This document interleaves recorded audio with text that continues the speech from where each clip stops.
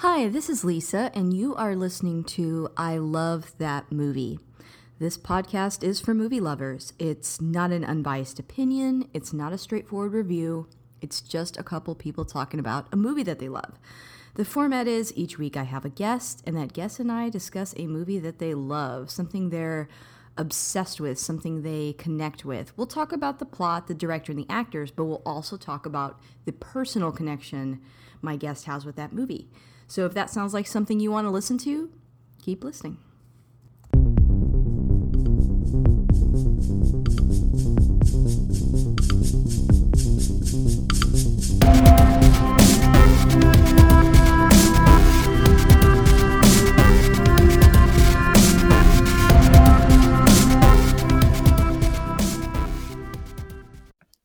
Hey, this is Lisa, and you're listening to I Love That Movie. And if you want to catch up with me on Twitter, you can follow me under AYA Lisa Cosplay. I'm also on Instagram under AYA and as a Nancy, AMI Lisa. And we have a closed Facebook group called I Love That Movie. It's just a safe space for movie lovers to discuss their favorite films judgment free. My only rule is keep it positive. And if you like what you heard today, please subscribe and rate the show.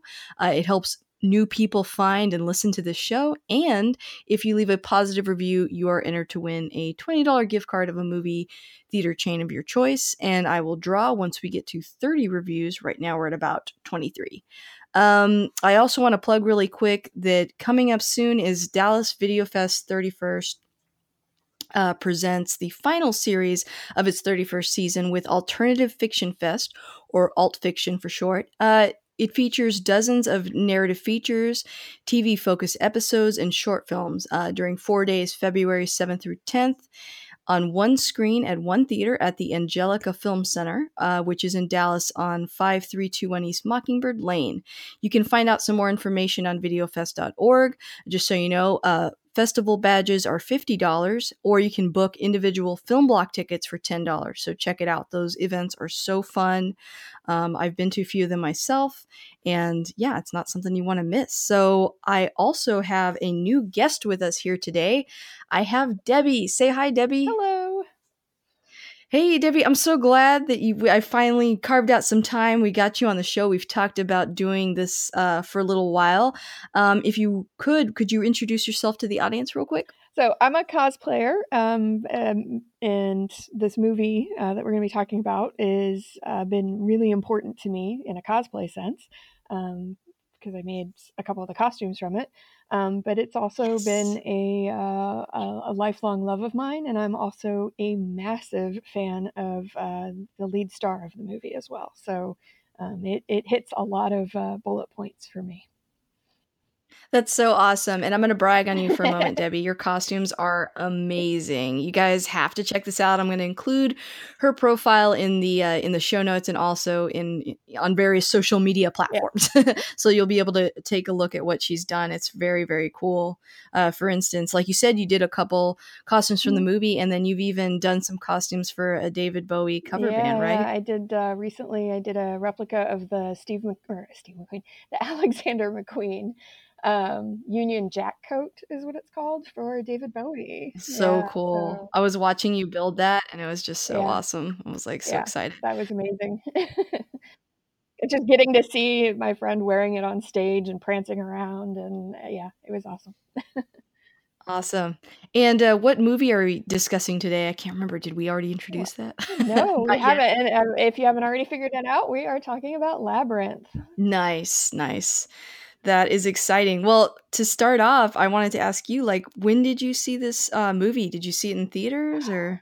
And I'm pretty sure I didn't see it in the theaters. It wouldn't have been something in my family's budget back then. But um, it came out when I was 10, and I'm pretty sure I saw it as soon as it was out on VHS. We were avid borrowers of movies from the local library back then, so we probably rented that movie from the library a bazillion times. And then as soon as it probably aired on TV or something, we recorded it on VHS and then wore that out and maybe eventually bought a tape. I don't even know.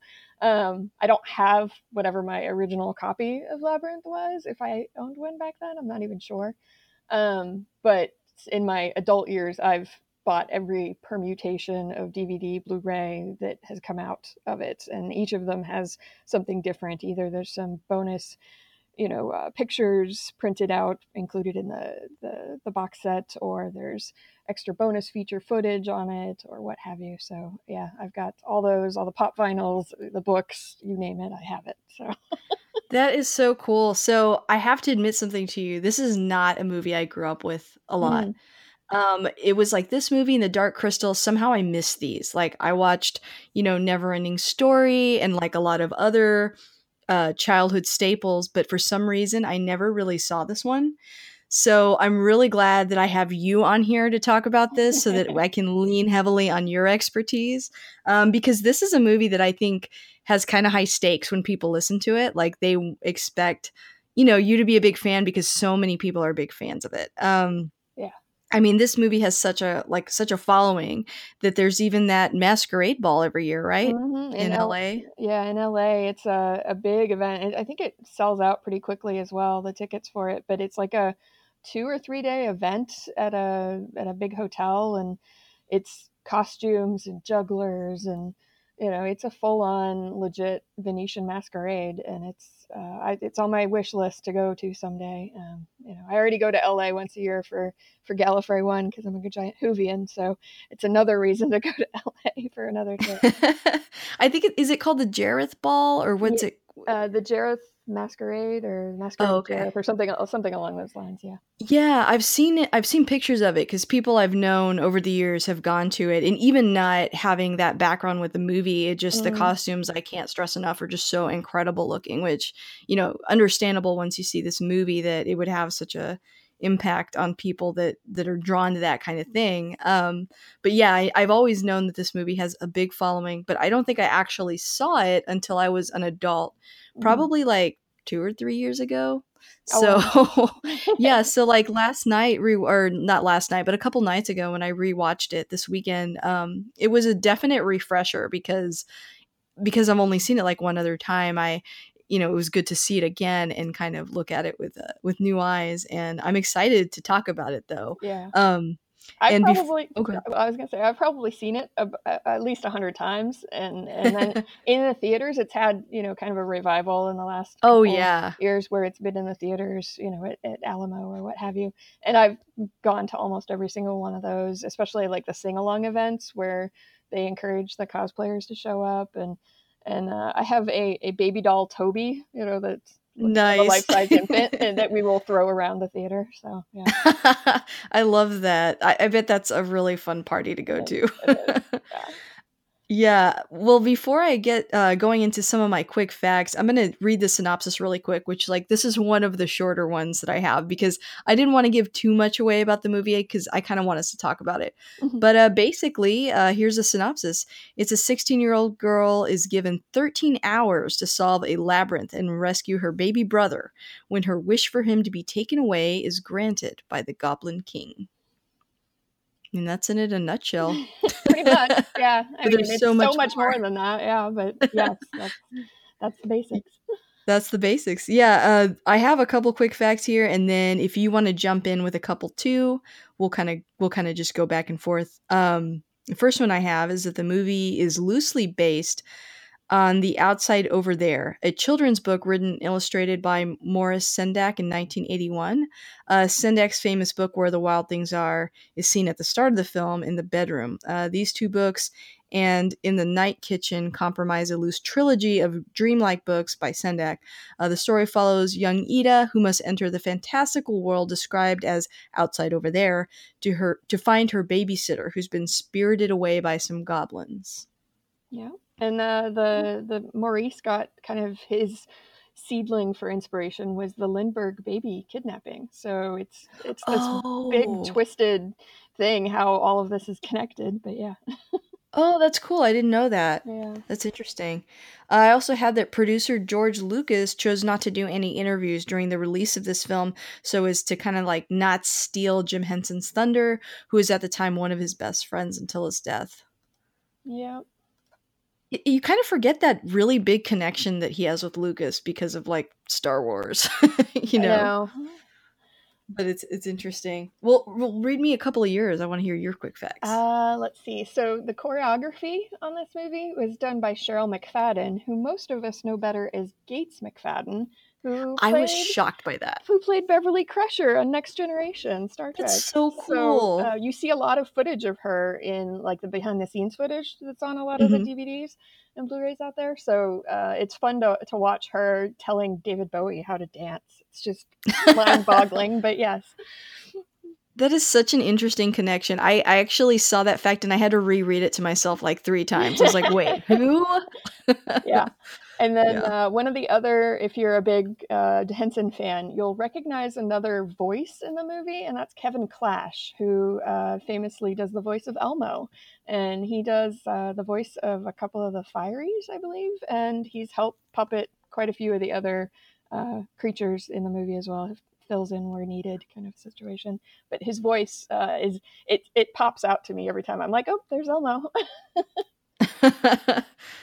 Yeah, I felt like I heard a few familiar, but I think some of them too were just, Yeah, well, like you get Frank Oz and you get right. the Hensons and the usual, like, and sometimes you're like, oh, that's the same voice as Animal. Exactly. Yeah. Let's see. Well, do you have a couple more that you wanted to, Yeah, I have a whole list yeah, of go for them. it. Go for it, go for it. Let's see. The owl in the title sequence is the very first attempt at a photorealistic CGI animal character. And it was done by ILM, which we all know famously now for doing a lot of Star Wars and God knows what else movies. But that was their first attempt at an animal and making it look Yeah, real. it did. We just talked about ILM because we talked about Back to the Future Part Hmm. 2 recently, but yeah, I actually was gonna ask about that because I noticed that in the movie, but I was honestly wondering if that was, like, added later, so that's really, Yeah, no, really it was interesting. original. It wasn't added just for the DVDs. They didn't do a retcon thing or anything. But and over time, you look at it. I rewatched it again several times over this past weekend, writing up my notes and stuff. And it's it's slightly dated. It looks like it could have been made in Microsoft Paint or something, but it's still it looks pretty realistic in the movement of the wings, and it's believable, and when it Yeah. transitions from being there's a scene where it flies out the window and things like that. The transition between the live animal or puppet or whatever it is they were using in the scene is pretty seamless. I think I didn't catch any fishing line wires or anything like that happening. Oh, for sure, I mean, it looked good enough to where I thought they added it later, so Hmm. definitely, yeah, I agree. Yeah. Let's see something Um, else on it. Hoggle, the smaller secondary main character in the film. The mhm. original bodysuit puppet, let's say, because it was a person inside the suit, as well as the head being controlled by 4 different puppeteers through radio. That original costume ensemble was lost on an airplane, like in a lost baggage kind of situation, and it Gosh. turned up several, I don't know how much longer later after it was lost, but it turned up in the Unclaimed Baggage Center in Scottsboro, Alabama, and it's on display in their museum. Like, there's a whole museum for lost baggage and odd things that they found, and that's in there. If you look up pictures of this, be prepared for it to be fairly horrifying and not look anything like what you remember Hoggle looking like.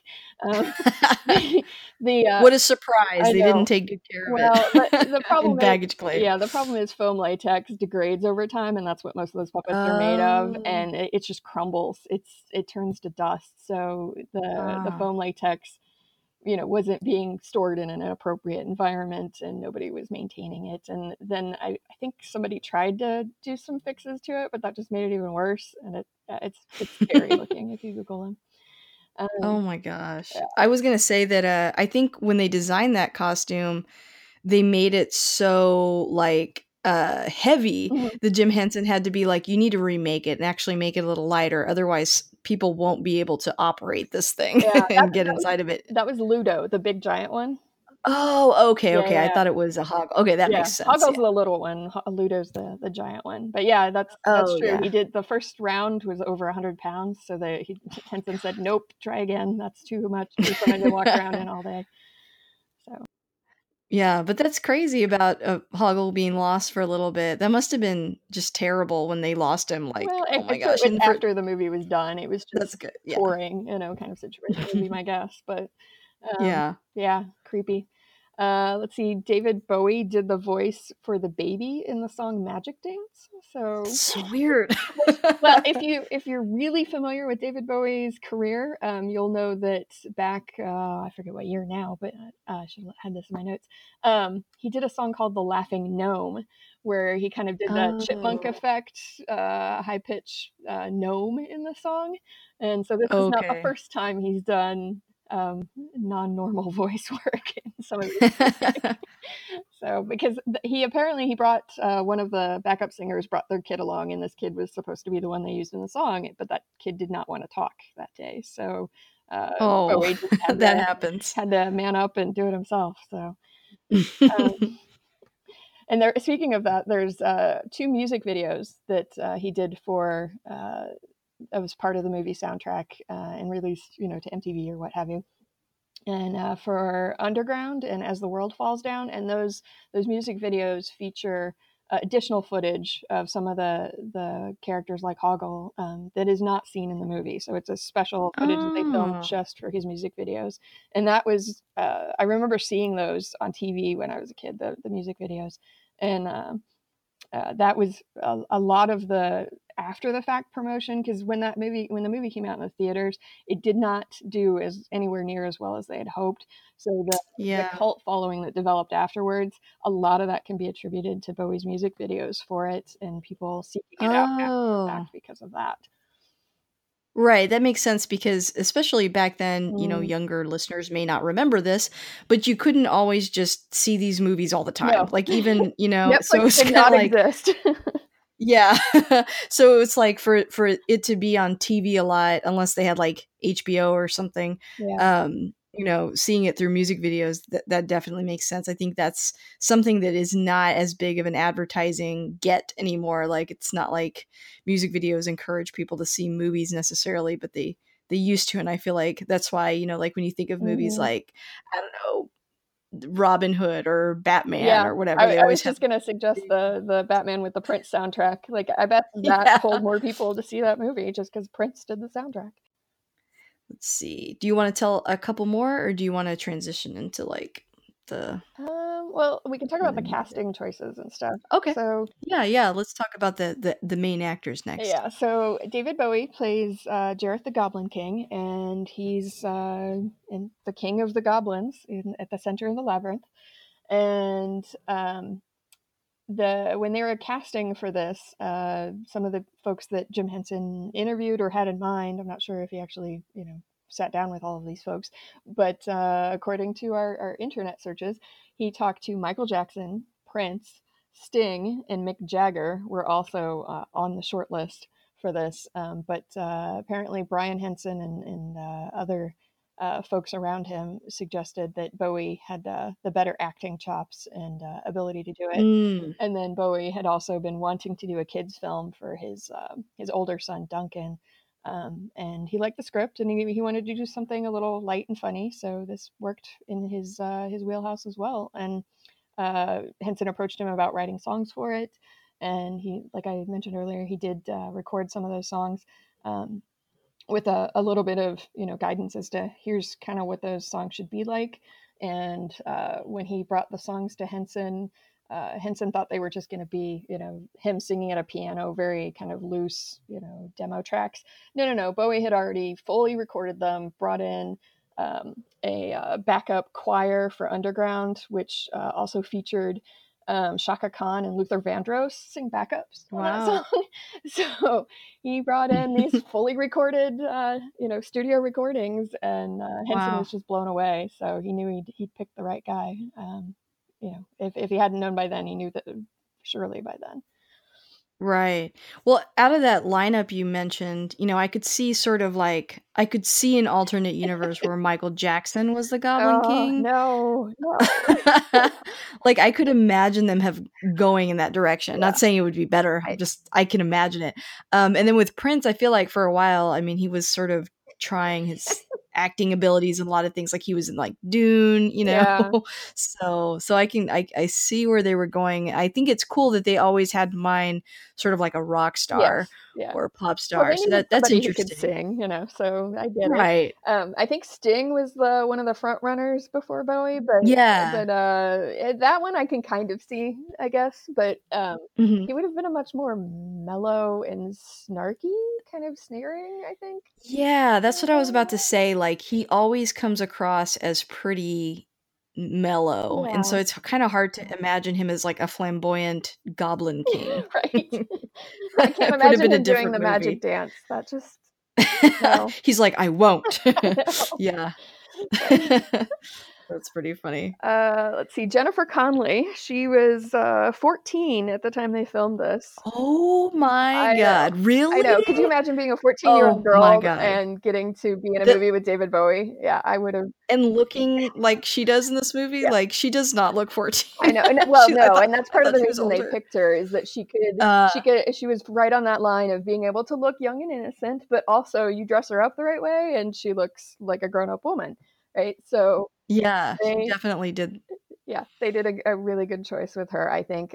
You know, there's some people who think her acting wasn't, you know, that great. She was 14 at the time. What do you want, I right? thought actually I would push back on that. I Yeah. thought it was very good. I was impressed by it when I watched it because well, Jennifer Connelly is one of those actresses I've always really Yeah. liked, and she does not age. I think she started aging at 14, and then she's just She's that held. she stayed that age She somehow. got turned into a She's like a vampire somewhere vampire. around that age, Yeah. right? Yeah. Yeah, because you know, I love her in like I mean, it's a dark film, but Requiem for a Dream or Yeah. she was in Dark City, right? Yeah. Um and I just think she's like so beautiful and just I don't know, I've always thought she was a good Mhm. actress. So no, I'm going to say no to that. I think she was great in this movie. So, yeah, I agree. I agree. The other people that they considered, though, this list is ridiculous. And apparently they spent It's it long. is long. And apparently they spent months doing casting calls for various girls of the right Oh. age. And it wasn't until like the very end of it they found Jennifer, and within a week she'd been offered the job. So like they Ah. apparently she blew them away. But so the list includes Helena Bonham Carter, Jane Krakowski, Yasmine Bleeth, What? Sarah Jessica Parker, Mary Stuart Masterson, Laura Dern, Maddie Corman, Carrie Green, Lily Taylor, Laura San Giacomo, and Ali Sheedy and Mia Sara and Marissa Tomei. There you go. That's the full list that I have. Oh my I gosh. can't imagine any of those. Like Helena Bonham Carter, that would have been a totally different movie. Yeah, Jessica Yeah. Parker or Jane Krakowski. Yeah, that's crazy. Yeah. Like, I think that's probably why they spent so much time interviewing so many or auditioning so many Mm-hmm. women is because or children Yeah. at the time Yeah. is because it's hard to embody both. Like, Yeah. I really think that Jennifer Connelly's character in this movie is really interesting for like a lead female Mm-hmm. character during that time. She's definitely like very nuanced and I think that actress would have to have that sort of awareness at that time, that Yeah. experience. So Yeah. I can see why they went with it. Yeah, and I've seen some of like they went on like talk shows like Tonight Show and some international type circuit stuff where she went on stage, you know, or on set, whatever, with puppets and things like that, and answered questions. And she sound interviews exactly the same way she does now. She's just complete adult, even at 14, and probably more 15 when she's in the publicity circuit. But yeah, she just it's perfect, I think. The closest one that I thought might have been okay would have been Mia Sara, but she got cast in Legend. And funny enough, Okay. Legend was filming the exact same time as Labyrinth in the studio next door to where they were filming Labyrinth. So So if crazy. you've seen Legend, the amount of glitter in that movie surpasses the amount of glitter in Labyrinth, if that's even possible. So between those two movies, I don't know how anybody got any glitter in England because they filmed this all in England. How anybody in England was able to buy any glitter while while the two movies were being filmed because they must have used it all of it. That's so interesting because I saw that fact about them Mm-hmm. being filmed at the same time. I did not know that until I read that. That's really Yeah, interesting. and then Brian Henson, many years later, married Mia Sara as well. So Oh yeah, they're married wow! right today. They're How was married. that? So they I think they met, reacquainted themselves, whatever, got remarried, married like in the early 2000s, I want to say. So it was many years later. But Oh. yeah, Oh wow. yeah. That's a good little Easter Right? egg. Yeah, they apparently met back then, but she had married somebody else. I don't know, whatever. Mm. But and then the last casting choice I want to talk about was Toby Froud. So Toby plays the baby in the movie, and his name Hmm. is Toby in the movie as well. So Toby is the son of Brian and Wendy Froud, who are the creators, concepts, co-creators, whatever, of the whole Labyrinth concept. So Oh wow. Brian and Jim were in and Brian Froud likes to tell this story. They left from some event from um, Dark Crystal in a limousine together, and Jim was like, "Okay, what do we want to do next?" And Brian had been working on all these goblin drawings lately, so he said goblins, and uh, and it kind of snowballed from there. But he had done a preliminary artwork for Labyrinth once the ball got rolling on that. And he did this painting of a baby, a very happy baby, surrounded by a whole bunch of goblins. And at this point, Toby wasn't even conceived. So when Toby was born Wow. about 2 years later, he ended up looking just like the baby in this painting that his father had done. So How yeah, interesting. and then now Toby's in his 30s or what have you, and he works in the puppet industry as well. He's lives in Portland and he works for Leica Studios. So he's worked on the Oh Box cool. Trolls movie among other things. So and I believe he's involved in the new Dark Crystal project on Netflix.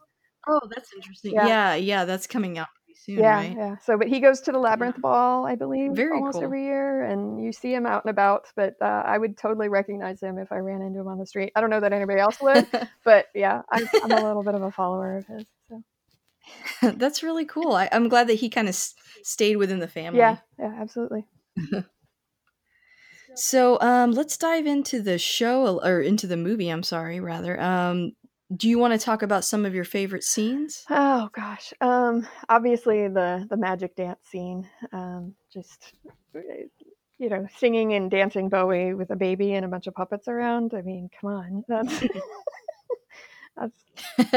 that's great. And then beyond that, any scene that Bowie's in. But the rest of the movie's good too. Yeah. Um, but if you go to see this in a theater, in a big screen kind of situation, we're gonna have to talk about it. There's no avoiding it. The Bowie crotch, um, because is It is prominently yes, displayed. and on a big screen even more so. And every time there's certain scenes where it's like a close up of Hoggle, but Bowie's crotch is on this other half of the screen. Everybody in the audience is sniggering. It, it's unavoidable.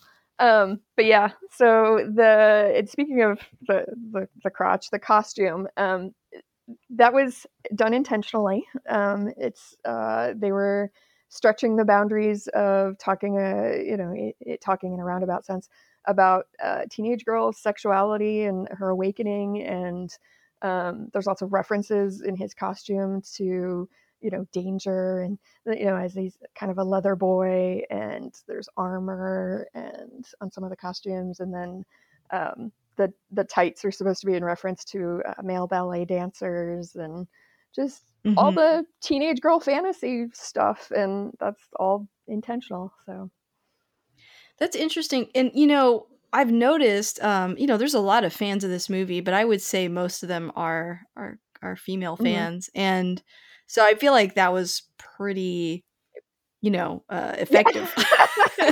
Yes, yes, it was.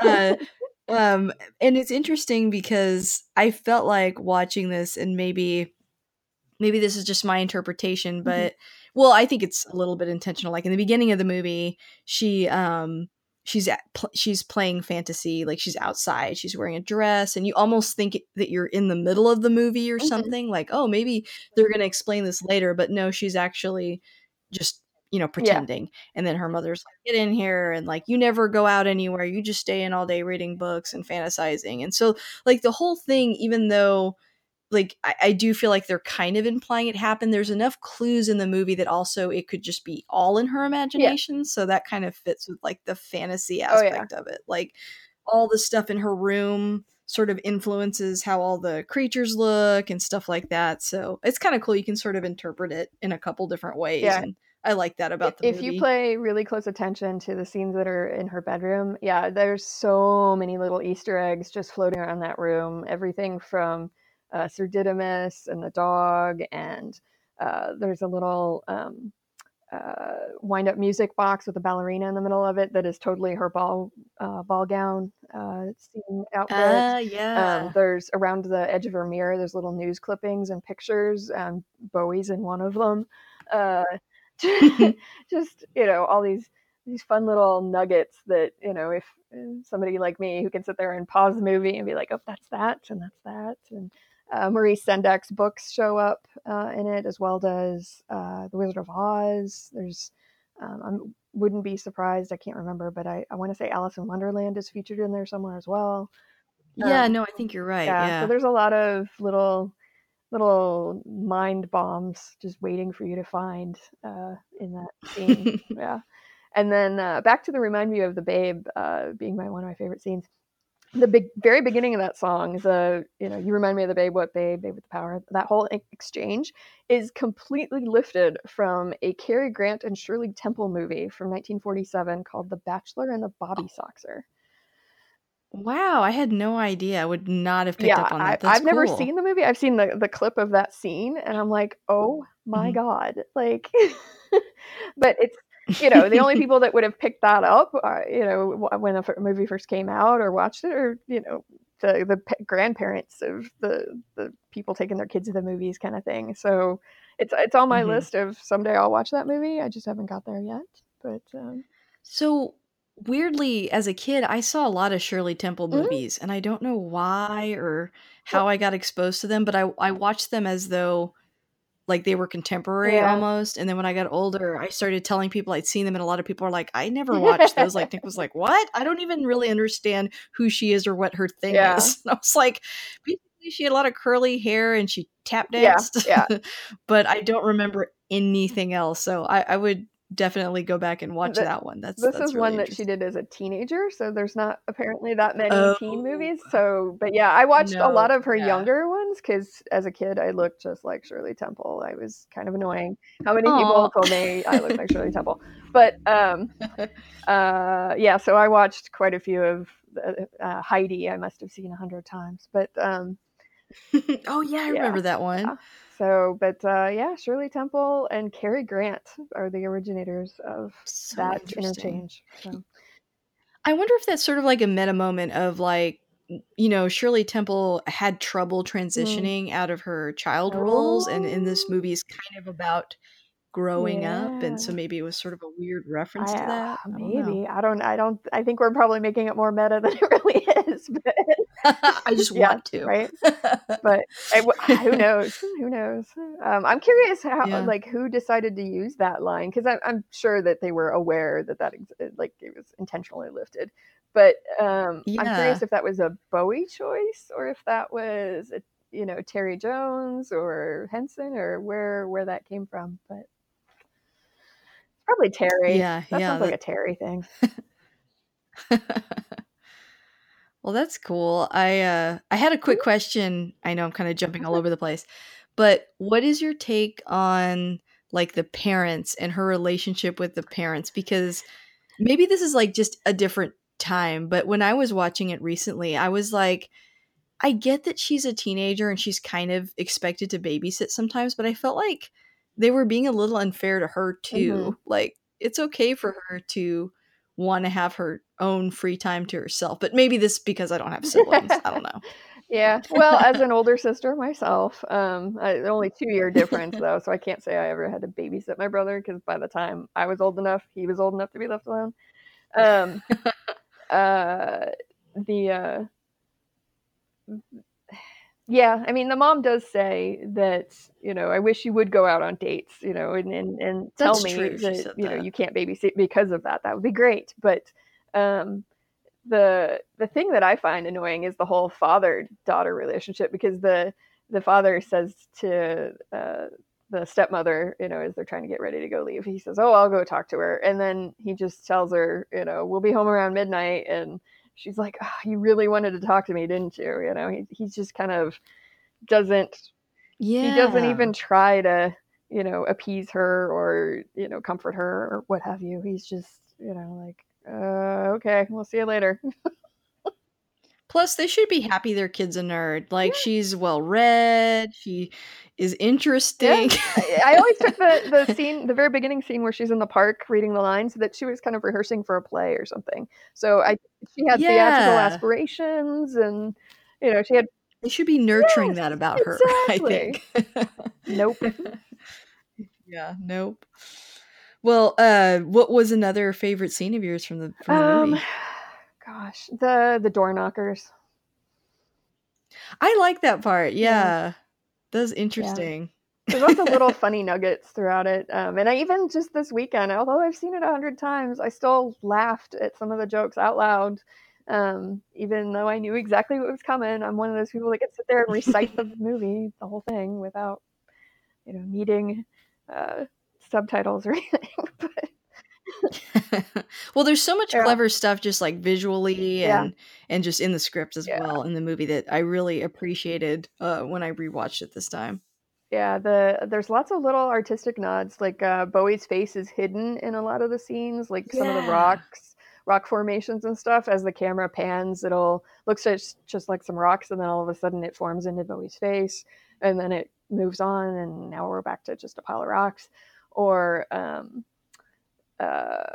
the Escher kind of you know see the stairway. Yes. Yeah, that stood out to me. Yeah. I thought that I was like that seemed very influenced by that artist, and then when I read that I was like, "Oh, okay, yeah, I definitely see that." Yeah. As a kid, I loved it for musical reasons and just fantastical kid reasons, right? But now as an adult, one of the things that I love watching it about it, especially like the behind the scenes stuff, is as a cosplayer, like new appreciation for how did they even do this stuff? And we're talking Oh, this is, yeah. 1985 when they were filming this. It came out in 86. But just the costuming and I'm guilty of this today. I just watched like The Favorite recently, and I spent a lot of time just staring at the costumes and not paying attention to the movie. But in this one, I'll be looking at the puppets and like, oh, how could I cosplay that guy? And would even anybody recognize me or what have you? Oh, But definitely. They definitely would, 'cause I feel like it's a very costumer heavy yes, movie, like, people yeah, that make and create costumes and props love this kinda stuff. I mean, it yeah. just felt like the whole movie is like a playground for that, so It is, it yeah. is. Yeah, I keep looking at, Sir Didymus's outfit and trying to figure out, could I pull that off on me, or would I have to make it for somebody else? That's so But cool. Yeah, I was gonna say, like, when you were talking about that scene with the face and the stone and, Mhm, when they move it, you could see the face. Um, I also like the scene with all the, like, hands mhm, where they're yeah, making all those different faces. I thought that was so creative and interesting. Something that I feel like as a kid, I probably wouldn't have noticed, but as an adult, you're like, "Oh, wow, that's, like, very creative. How did they do that?"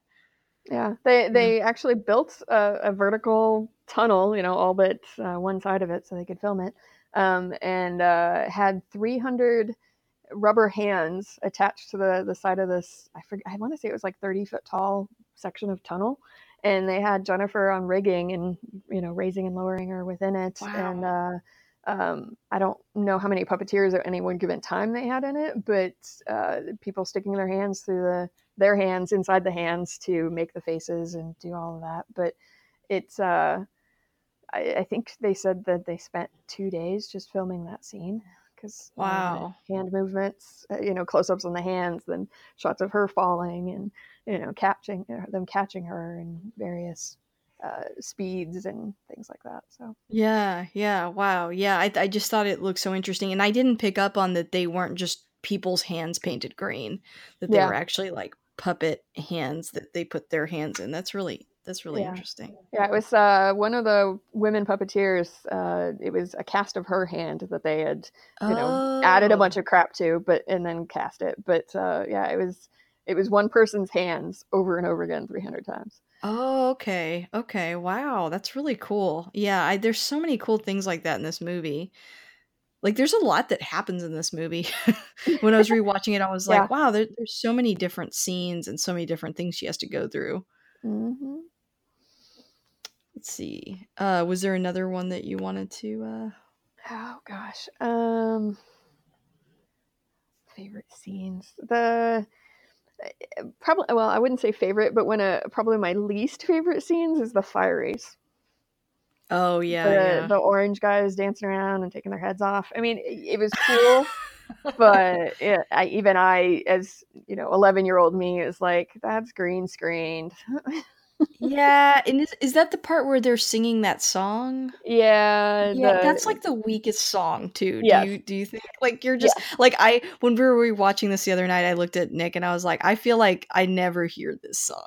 No, no, no, no. If I'm listening to the soundtrack, I tend to skip over that one. Yeah, Chilly Down is the Yeah. song. Yeah. It is definitely probably the weakest part of the movie, but I mean it's fine. It's just yeah, it's not as good as the other songs Yeah, for I sure. could have done without that in the movie, and it would have been fine. But Yeah. I get why they kept it. They needed more stuff in it or something. I don't know, but Whatever reason there was. yeah, Do you want to talk a little bit about the ball that kind of inspired the yeah, yeah. okay. So uh, Hoggle and gets a peach from Jareth, a poisoned peach that he's supposed to give to Jennifer's character, Sarah, and when she does eat it, it makes her pass out, hallucinate, have a dream, however you want to interpret it. And in this dream sequence, she's at a ball in a fabulous white gown, looking a lot like Princess Diana's wedding dress. Wow. And yeah, there's a lot of 80s in this movie. Yeah. Um, and she doesn't recognize anybody. She's very confused, wandering around, and you see Bowie in the background watching her, and he's in another fantastical outfit, this blue frock coat covered in gems and glitter and more glitter, and eventually he sweeps her off her feet and dances with her, but she quickly realizes that there's no way that this can be real, and she grabs a chair and smashes a mirror, thinking that she can get through the mirror once it crashes, but it turns out that she was inside of a glass bubble kind of thing, and so everything just completely falls apart, and she ends up falling onto chunks of scenery, what's leftovers from the MC Escher kind of set, and having the final battle scene with Jareth right after that. So Very cool. Yeah, I like whenever I see that part of the movie, I'm like, this is where the whole masquerade came from. yes, This yeah, that one scene. I know, it's like not even probably 2 minutes long, and every teenage girl has built that into the fantasy for their wedding or going to a ball or what, they've spun it into something much grander than it is in the movie. But yeah, Oh, for sure. Like not having when the first time I saw the movie, I was surprised at how fast that part was. I think I had in my mind that like that ball was like half the movie or something, yeah, just because people like it so much. But yeah, it's an interesting scene, and she looks. Yeah, it's amazing that she can look 14, which she is in the movie, hmm, but she looks like 25 here. I mean, looks right, totally yeah, different. So yeah. yeah. Yeah. So the ball gown outfits are, I believe, still on display in a museum in Seattle. If you wanted to Oh, go see cool. them, they are inside a giant glass music box kind of contraption, spinning around together, facing each other, on mannequins, and playing the orchestral "As the World Falls Down" music in that room all day long. So Oh wow. they're in the ballroom scene forevermore. That's amazing. Well, you said you made a couple costumes from this Yes. movie. Is one of them from this scene Yes. or okay, So okay. I made the white dress and the blue Okay. Jareth outfit from that scene. Oh, wow. So So both the outfits from this scene yes. specifically. Okay, Yeah. okay. Cool, Yeah. cool. I So need and to go I check those out. yeah, I did those for I want to say the 2016 Dallas. Back in those days, it was Dallas Comic Con or whatever, but now Dallas Fan Days, Okay. the October event. Cool. And I bet I saw you and I just didn't know it yeah, was you. I'm pretty sure the entire internet saw us, but yeah. Um, and we competed and won best in show. And as part of our performance, I'd mixed some audio that I'd ripped from the movie, and I got to say the "You have no power over me" line. And we had a friend of ours pretending to be Toby in a red and white striped pajama onesie running around on stage with us. And yeah, we danced on stage and all that fun stuff. So yeah, it was That's so definitely cool. a big lifelong kind of fantasy come to true kind of thing. So my That's friend really James, cool. yeah, my friend James was the one dressed as Jareth, and Jamie was our Toby, and yeah, it was so much fun. James gets wears his costume pretty frequently still. Any showings of Labyrinth or just to cons in general. We if I'm wearing the ball gown with him, we can't move in a convention. We're just stuck Oh, I'm wherever we are, sure. and people are just constantly taking our pictures. So Yeah, I mean, this is like I said, it's a very popular movie, particularly among the cosplay crowd, I would yes, say. yeah, Yeah, just it's because the costumes are so cool. yeah. Any cosplayers that do big puffy gowns, as I call it, this is typically on their list of I want to do a Sarah gown someday. Let's see. Well, do you want to talk about sort of like the end fight scene? When she tells him he has no power over her. Yeah, yeah. I Yeah, guess you kind of already touched on that, but yeah. up to you. Yeah. How about the very end of the movie? Okay. When she's back in her room and all of a sudden, all of the puppets show up, Oh, yeah, I love that part. and if you ever need us, so it's kind of a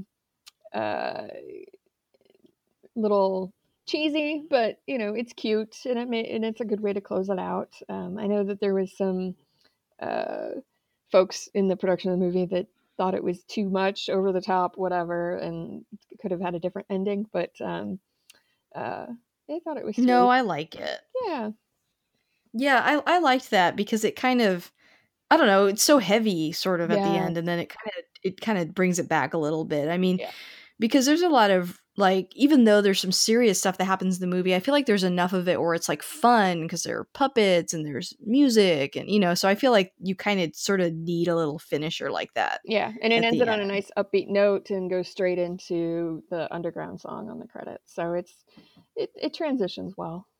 Yeah, I totally agree. Um yeah, like the story of the movie sort of reminds me of a little bit of like Wendy from Peter Pan almost like Mm-hmm. there's it's sort of like a coming of age and like Alice in Wonderland too. But it's, her sort of transitioning into being more mature, being, closer to womanhood and I think it's Yeah, done really well and yeah. from her perspective. Yeah, there's a lot of good lessons in it, like being careful what you wish for. They may Yeah. actually steal your baby brother away. Yeah, because she like literally said that. She's like, I just wish he'd like go away, and Yeah, then he does, and she spends the entire movie trying to get him back. right. So yeah, Yeah. it's a good lesson for her. And then things are not always what they seem. Yep. Sometimes the right choice still gives you a bad outcome. You can make Hmm. all the right choices, but things can still not go well. Um, the importance of friends and teamwork to get through situations. Yeah, because I guess like they sort of address that she doesn't have stuff to do, which I guess also implies she doesn't have a lot of friends. Hmm. And then in the movie, it seems like she's constantly having to rely on someone close to her Yeah. that she trusts to help her get to the next like level, so to speak. Hmm. And she also is very like I like about her that she is confident and she believes she's got the right answers, but at the same time, I think, the movie's sort of showing she needs to be like a little bit humble and, Yeah, and work with other people instead of just charging off with her own ideas all the time. absolutely. Absolutely. Yeah. Yeah. Yeah. There's also something to be said, I think, for not letting your imagination and creativity kind of die. Um, Yeah. like, don't let go of your inner child at the same time as growing up, if that's possible. It's a balance, but Yeah, I'm sure Jim Henson believed that wholeheartedly, oh, just given absolutely. his career. Yeah. Yeah. Yeah. Yeah, because it was like the last movie he directed, right? Yeah, it was the last one he directed, and I think part of that was because of the box office failure of it. It cost them 25 million to make, and it only brought in 12 something. Oh my Yeah, gosh. so he apparently went through a pretty big depression after this, and but luckily the cult following had already kind of started, and everybody was buying the VHS and all that kind of stuff of it before he died in 1990. So luckily he'd got some vindication years later, but yeah, at the time he was not happy at all. So Yeah, I mean, like this movie and like The Dark Crystal, like these mm. are pretty big risk takers. I Oh yeah. mean, the scope of them and how much it must have, like you said, the budget was kind of big, Mm-hmm. and just all, it was so different from what he did before, and he kind of always wanted to lean this way, right? Like I think he sort of ended up doing puppetry, but he wanted to do more like animation, and then this is what took off, but he kind of always wanted it to be, he liked doing stuff like this. He got Mm-hmm. popular from doing like Sesame Street, but he always leaned more towards making it like a little bit more adult, I think. And so, Yeah. these were the kind of projects that he really loved. And I think maybe back then, people just kind of almost weren't ready for it yet until they had time, I guess, to digest it. Maybe that's why it did a little bit better on video. But yeah, that's interesting. Yeah. So what keeps you coming back to this movie? Why do you think you've seen it so many times? 100 times, you said. Yeah. Well, I'm not counting, but yeah, probably. That's Yeah. probably accurate. Well, number one reason is David Bowie. Just Uh-huh. I'm a huge freaking fan of his. Like, when he died, probably 50 people came out of the woodwork, either texting or messaging me, "Are you okay?" Oh. That kind of situation. So if that gives you any indication of how big a fan I am, I had to take the day off work, the whole 9 yards. But anyways, so when I saw this, I was 10, I didn't know who David Bowie was. But a few years later, when I was more of a prepubescent teenage girl, I realized that, oh my God, he's a rock star, and that's when my David Bowie love kind of fed into it, and then it's just a feedback loop after that on the Labyrinth thing. But um, it just the amount of artistry that he brings to anything, whether it's his Mhm. albums or movies, what have you. And he was such a multifaceted actor that and musician and artist in general. He painted, he did everything. So this kind of is a little bit of almost all those kind of areas. So Yeah. it's a nice little trifecta for him. Um, and then Uh, other reasons I come back to it, just reliving my childhood. The other day, somebody asked on Facebook, "What movies do you tend to watch when you're sick?" This is definitely up there. I tend to watch movies from Oh. my childhood. This is definitely at the top of that list. Oh, for Um, sure. and yeah, any labyrinth type things, I'm always going to them. A few years ago, there was an exhibit of puppets and props and things like that at the Center for Puppetry Arts in Atlanta, and I happened to be going to Atlanta for a business trip, so I fit that into my schedule. And the uh, the very end, like it was a separate part of the museum, how they do with special exhibitions and stuff. And you walked in, and you were immediately in the labyrinth uh, uh, walls, so to speak, Oh, as you cool. walked into it. And they had recreated walls because they tore the sets down. That stuff doesn't exist, but they recreated the walls and the lighting and everything in there was perfect, and there was just glitter freaking everywhere. And yeah, I got weepy when I walked in there. That was right out of the gate, boom, hit me with the walls. Wow. But yeah, they had a ton of the puppets there. They had a couple of the Bowie costumes, like the red and black one from the Escher scene, and some of the stuff from kind of the big feathery gray outfit that he had, all there. So Yeah, well, I like that answer. It's not, the movie doesn't have like a complicated plot or no. like it's pretty straightforward. And I think the big appeal to the movie is what you already mentioned, a lot of the costumes, David Bowie himself, Mm. and the nostalgia of that time. And it's kind of cool. In a way, I'm kind of happy that I saw it as an adult because I get all of that sort of perspective on it. Mm-hmm. And it's just fun to visit this movie through the eyes of people that really love it. So, yeah, I definitely like the more you talk about these events with Labyrinth, like it definitely makes me want to go to one next time.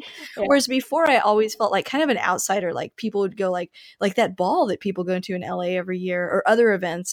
Always see my Facebook like light up with people saying that they're going to things like this, and I'm always kind of like, oh, I don't really know a lot about that movie. I don't know what the appeal is. Like I don't really understand it, and I feel like after seeing it a couple times and talking to fans about it, like it definitely makes sense to me why it's had the longevity it has. I think in a way it not doing well at the box office, it makes sense, but at the same time it's movies like this that take really big risks and are really interesting, I feel like they end up having that longevity that some other movies that maybe just cater towards what people liked at the time might not have. So Yeah, absolutely. you It's know definitely visionary and ahead of its time in some aspects. But yeah, it's also dated. It feels very 80s. Yeah, there's no getting around it. When you watch it, you're like, yeah, this was made in the 80s. But but that makes it cool, yeah, I think. it does in some ways. Now, did you immediately like it, or did you find it cheesy, corny, like, oh my god, what am I being forced to watch? Why is there so much glitter? Were you one of those people at all? Well, okay, so the first time I watched it, I don't think I was paying enough attention. I think it was like on Netflix and it Mm. was free. And so I just kind of had it on in the background.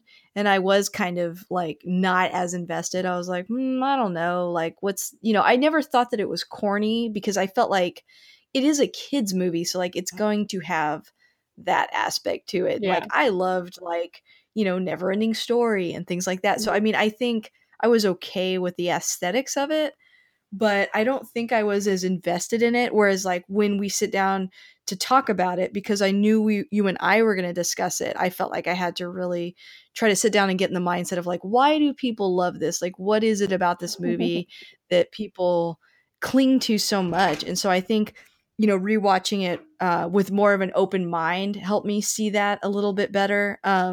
But I do feel like there's two camps of people a little bit where some people are like, I don't get why people like this, blah, blah, blah. Yeah. And it's kind of like, I feel like it is a movie that more, I keep saying it, but like it's more aimed at like girls and what girls want to see in a movie. And Mhm. so sometimes I think it gets kind of like unfairly judged for that reason, if that makes sense. Like Yep. when you and I were talking about it, we talked a lot about the songs, about the costumes, and things like that. We didn't sit down and dissect like, where did the goblins come from, and like what is the goblin lore. Like some of that stuff just feels secondary.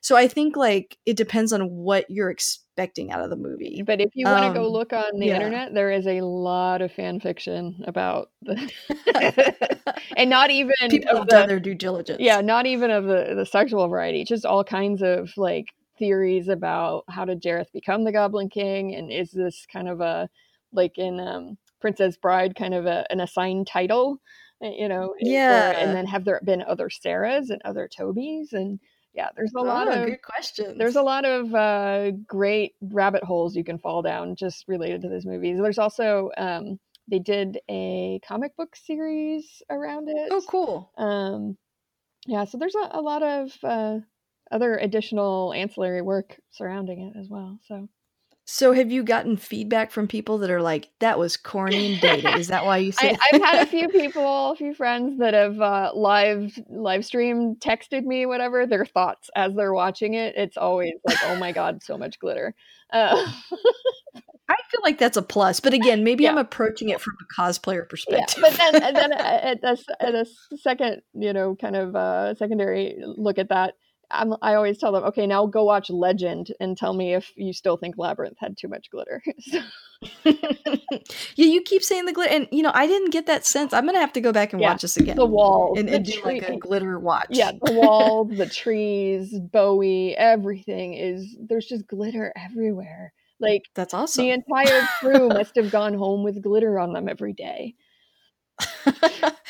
Well, this kind of leads into my next question a little bit. What do you say to someone? How do you prepare your friends before they live stream to you their thoughts? It's a kids movie. Be prepared for some corny jokes, lots of glitter, of course. And but it's so worth it just because Bowie and Henson. So if you're if you grew up with Sesame Street or The Muppet Show or any of that kind of stuff, you can't not love it. I find that completely impossible. I defy anybody to not love this movie. Yeah. I would say, like, if you have an appreciation for, like you're mentioning, like puppetry, and if you like fantasy and if you like costumes, and I think it being so dated is a strength of the movie, honestly. Like, the fact that we have David Bowie in it, you know what I mean? Like, it's cool. It's locked in a time and it's fantasy, but I think that's what's good about it. So yeah, that would be my pitch, and my appreciation for it has definitely grown since I first saw it. So good. Yeah. You won me over. I'm converted now. Now I can give you a whole list of other David Bowie movies to go watch. Ooh, there's a lot of them. Excellent. People are surprised that he did as much acting as he did. If they're just kind of casual fans. Yeah, he's done a ton of movies. Oh, that's cool. Well, Debbie, where can people find you and see your costumes and all that good stuff? The best place is on Facebook, on my Facebook page for my cosplay, and it's Red Stone Dreamery. 3 words. Red Stone Dreamery. That's the best place. Cool. Yeah, you guys have to check it out. I love your Queen Elizabeth costumes. Yeah, I've been doing a lot of queens lately. I'm working. I just finished making a Queen Victoria from Doctor Who specifically. Oh, nice. And I'm wearing that at Gallifrey 1 in a couple weeks. So. Oh, that's in a couple weeks. Yeah. I didn't even realize that. So wow, when does this will this air? I'll probably put this out on either Friday or Saturday. Okay, so by the time this comes out, next week. Yeah. Cool. Well, thank you so much, and have a good one.